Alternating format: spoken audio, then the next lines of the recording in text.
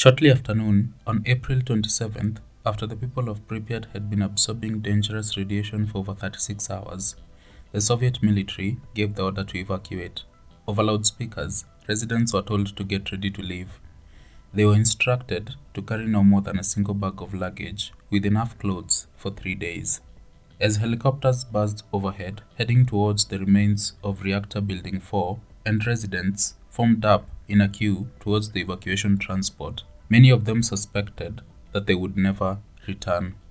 That afternoon, over 30,000 people were evacuated in just over 3 hours. They were taken to a safe zone 32 kilometers away from the power plant.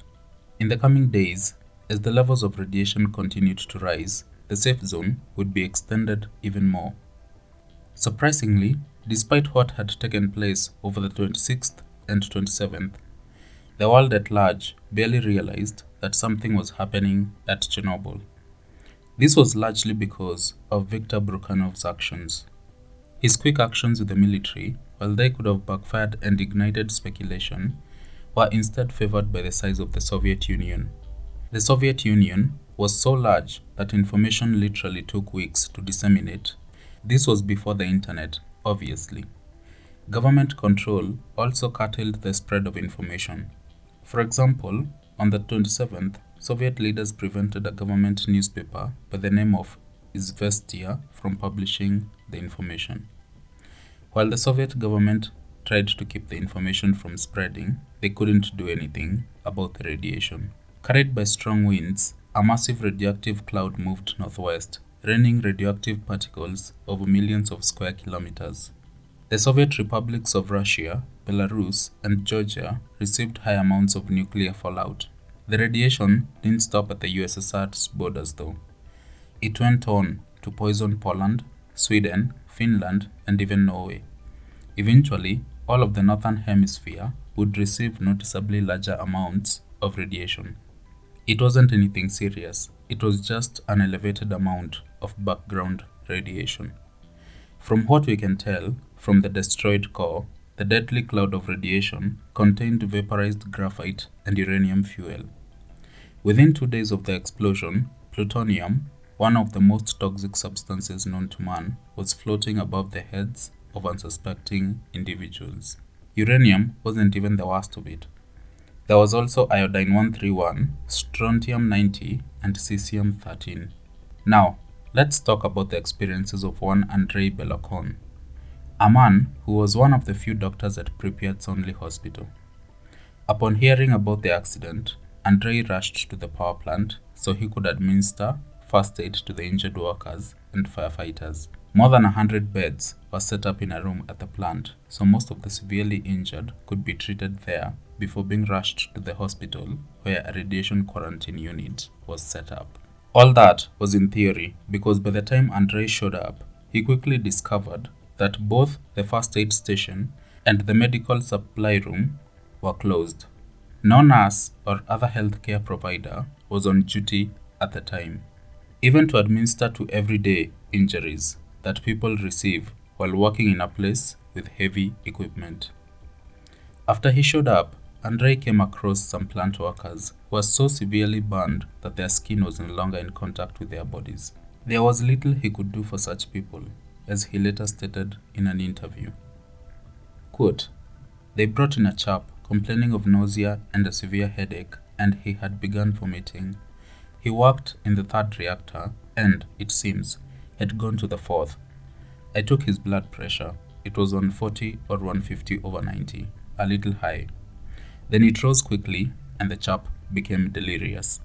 I took him to the ambulance. He became delirious before my very eyes. He showed symptoms of confusion, couldn't speak, and began to mumble as if he'd had a drink or two, although he didn't smell of alcohol. He was very pale. It was already too late." End quote. By the morning of the 26th, everyone who had been in the control room during the infamous midnight shift, including Alexander Akimov, Anatoly Dyatlov, and Leonid Toptunov, were dizzy and vomiting. Luckily for them, a shuttle bus had arrived and was transporting the injured to the hospital in Pripyat. In all, more than 120 workers used the bus. Dr. Anatoly Ben, another doctor at Pripyat's hospital, had been tending to the burns and radiation poisoning of the workers and firefighters since before dawn, as his shift aligned with that of the midnight shift. At 5 a.m. local time, Sasha Yubchenko was brought in. Sasha was complaining of nausea and a strange taste in his mouth. Anatoly Ben, while examining his body for any physical injuries, noticed deep radiation burns on Yuvchenko's arms and wondered if he might have to amputate them. Yuvchenko, however, didn't seem to realize how grave his injuries were because, even while being examined, he repeatedly asked if he was okay to go home. Unfortunately, he was highly radioactive.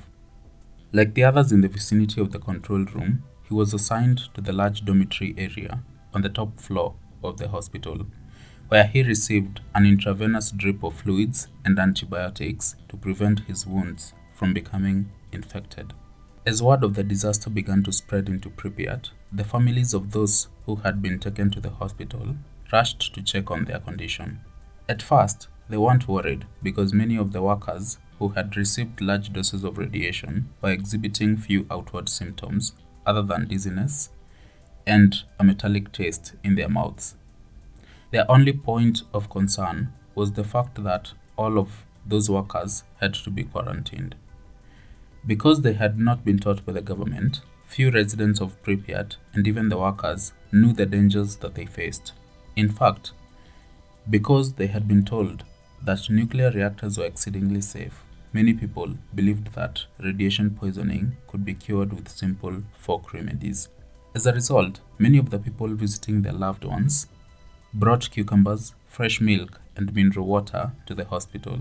Eating the vegetables or drinking the milk or water was widely believed to cure radiation poisoning. Unsurprisingly, vodka was also thought to cure radiation poisoning. One nurse in particular supplied 50 ml of vodka to each firefighter. Although most claimed to feel better after they drank, it soon became apparent that alcohol amplified the effects of the radiation poisoning. On April 28, 1986, researchers in Sweden began to suspect that something was amiss. Early on that Monday morning, nuclear technicians at the Forsmark nuclear power plant, 96 kilometers north of Stockholm, Sweden, received warning signals at their monitoring stations. The readings indicated extremely high levels of radiation. At first, the Swedish scientists suspected that the problem was in their own reactors, and they began emergency procedures to check all operations. When all the reactors were deemed to be operating safely, the scientists used Geiger counters to test more than 600 workers at the plant for exposure. Again, the levels came back extremely high. Radioactive readings from the workers' clothing far exceeded contamination levels. Geiger counter readings from the soil and greenery surrounding the plant also showed 45 times the normal amount of radioactive emissions. It was quite obvious that a nuclear disaster had occurred, but no one knew when or where. I thought we'd look at the part of the story concerning Sweden because they were the first country to detect high levels of radiation coming from Ukraine. To the northeast, spring snow was falling over parts of Finland, from there to Norway and Denmark, all the way to southeast Europe. The same readings were soon recorded. Soon, experts reached the consensus that somewhere in Europe, massive amounts of radioactivity was entering the atmosphere and settling on people, plants, and animals. To find out where it was coming from, they began working off a checklist. After eliminating all sources in Sweden, the experts reached a horrifying conclusion. There had been a meltdown in the neighboring Soviet Union. Meteorologists examining the wind patterns verified the fears of many people. Throughout the weekend, high-altitude air currents had been blown northwest from the Black Sea across Ukraine over the Baltic states and into Scandinavia. Those winds were now carrying radioactive particles from Ukraine into Scandinavia and the rest of Western Europe. Nevertheless, even after Swedish officials insisted that a nuclear accident had taken place, Soviet officials denied any knowledge. They chose to stick to party principles despite knowing that millions of people were being exposed to potentially lethal levels of radioactivity. For Mikhail Gorbachev, Chernobyl could not have happened at a worse time. For one, he had only been in power for 13 months, and although he had won the elections on the promise of openness, or glasnost as it was referred to in the Soviet Union, he had yet to fulfill that promise. He had just realized that you couldn't change such an aging, corrupt, and inefficient system overnight. Sure, he had campaigned on the promise of openness, but the Soviet system had been closed for so long that it didn't know how to be open. For these and other reasons, when the news of Chernobyl finally made it to Moscow, he was caught between two factions. The old Moscow, made up of people who had been in power for decades. People who wanted the Soviet Union to remain as secretive as it had always been. These politicians did not want to open their country up to criticism from the West. They believed that Chernobyl should be kept in-house and that the country could deal with everything on its own. The other faction was Gorbachev's own. The people who believed that keeping Chernobyl in-house would go against everything they believed in. It would go against glasnost. They also insisted that the Soviet Union needed help. It was clearly beyond the capabilities of the Soviet scientists to deal with the problem, or so they claimed. If it had been the old Soviet Union, they would have found themselves in the Gulag and most likely ended up in front of a firing squad for saying such treasonous things. But clearly, even in 1986, the power of the Soviet Union was fading. The old politicians couldn't accept this, and they knew, well, even they weren't brave enough to state the obvious. After several days of debate between the two factions, it was agreed that a brief announcement would be made to the Soviet people. Finally, at about 9 a.m. on Monday, April 28th, the Soviet government announced the accident on national television. The announcement, in full, stated, quote, "An accident has taken place at the Chernobyl power plant. One of the reactors was damaged. Measures are being taken to eliminate the consequences of the accident. Those affected by it are being given assistance. A government commission has been set up." End quote. On Tuesday, an amateur radio operator in the Netherlands reported receiving a message from a ham operator near Chernobyl. According to the Dutch, the Soviet contact claimed that a reactor was burning and that many hundreds were dead and wounded. He went on to say, quote, "We heard heavy explosions. You can't imagine what's happening here. I'm here 32 kilometers from it, and, in fact, I don't know what to do. I don't know if our leaders know what to do because this is a real disaster. Please tell the world to help us." End quote. Now, I don't know how credible that Dutch report was. The only thing I've been able to find out is that this unconfirmed, highly speculative report was widely carried by the international mainstream media and was broadcast literally everywhere in the West. Even after that broadcast, Soviet officials hesitated to ask for outside help for fear of revealing the true extent of what happened at Chernobyl. On Tuesday, April 29th, a scientist from the Soviet embassy in Bonn, West Germany, appeared unannounced and without an appointment at the Bonn office of the Atom Forum. The Atom Forum, at the time, was in charge of West Germany's nuclear power operations. The Soviet official asked the scientists at the Atom Forum if the Germans could advise his country on the best methods for extinguishing a graphite fire, and specifically if there was anyone in Germany who knew how to put out a graphite fire in a nuclear reactor core. A similar behind-the-scenes request was made the same day to the Swedish Nuclear Authority. Again, I have to reiterate, I have no idea how credible that is because, as we learned from the previous episode, Valery Legasov already knew how to put out the fire. It wouldn't make sense that on the 27th they had a strategy that had a high chance of success. Then, on the 29th, they were busy looking for another. I don't know. I'm not an expert or anything, but I still find it surprising. In hindsight, we know that Valery Legasov was right, so maybe back then the Soviets weren't so sure, which would be completely understandable. Despite these ominous requests, the Soviets still refused to discuss exactly what had happened at the Chernobyl power plant. Hearing of the requests, the US government stepped forward and offered to help, and the Soviet government said, "No thanks," obviously. They assured them that the situation was under control. At the same time that all this was going on, helicopters in Chernobyl were flying round the clock missions, dumping sand on the burning graphite. While all this was happening, the Soviet government stepped up its campaign of misinformation.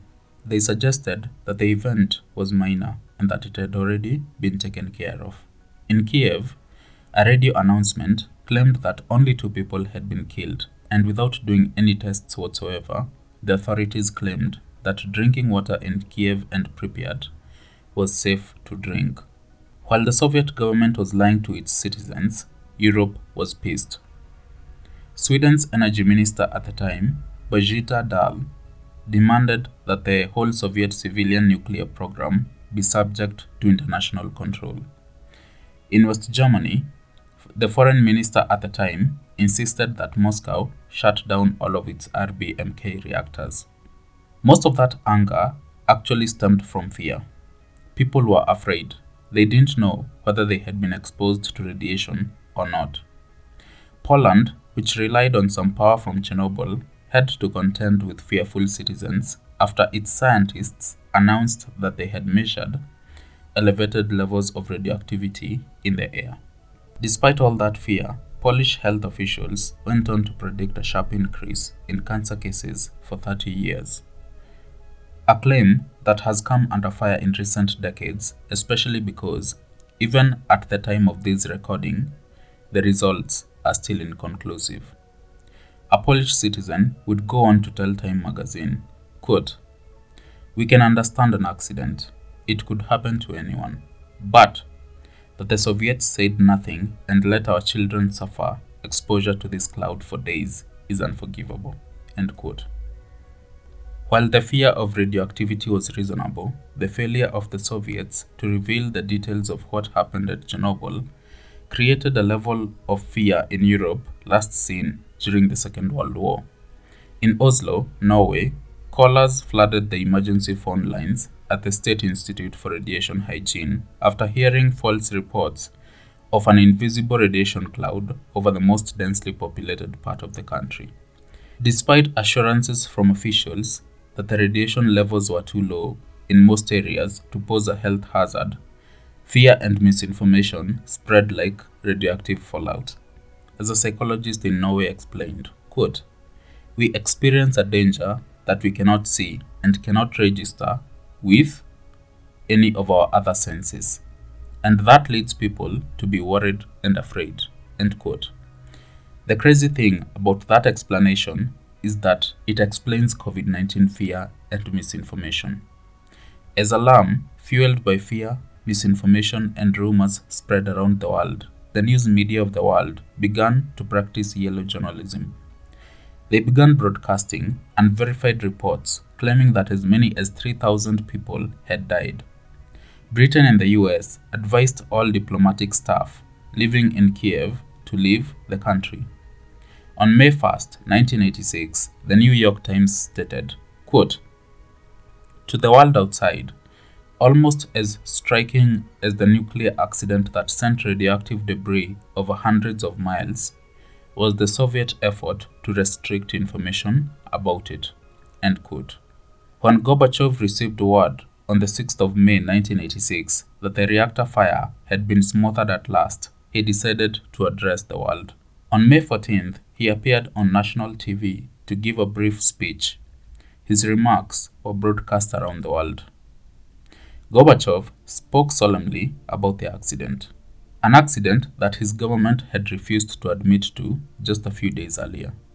This time, he told the entire planet, quote, The accident at the Chernobyl nuclear plant has painfully affected the Soviet people and shocked the international community. For the first time, we confront the real force of nuclear energy out of control. End quote. Thank you so much for listening. If you liked my narration, please leave a 5-star review on Apple Podcasts, Amazon Music, and Audible. You should also consider donating on patreon.com/Society of Strife. It really helps the show out. Until next time, goodbye.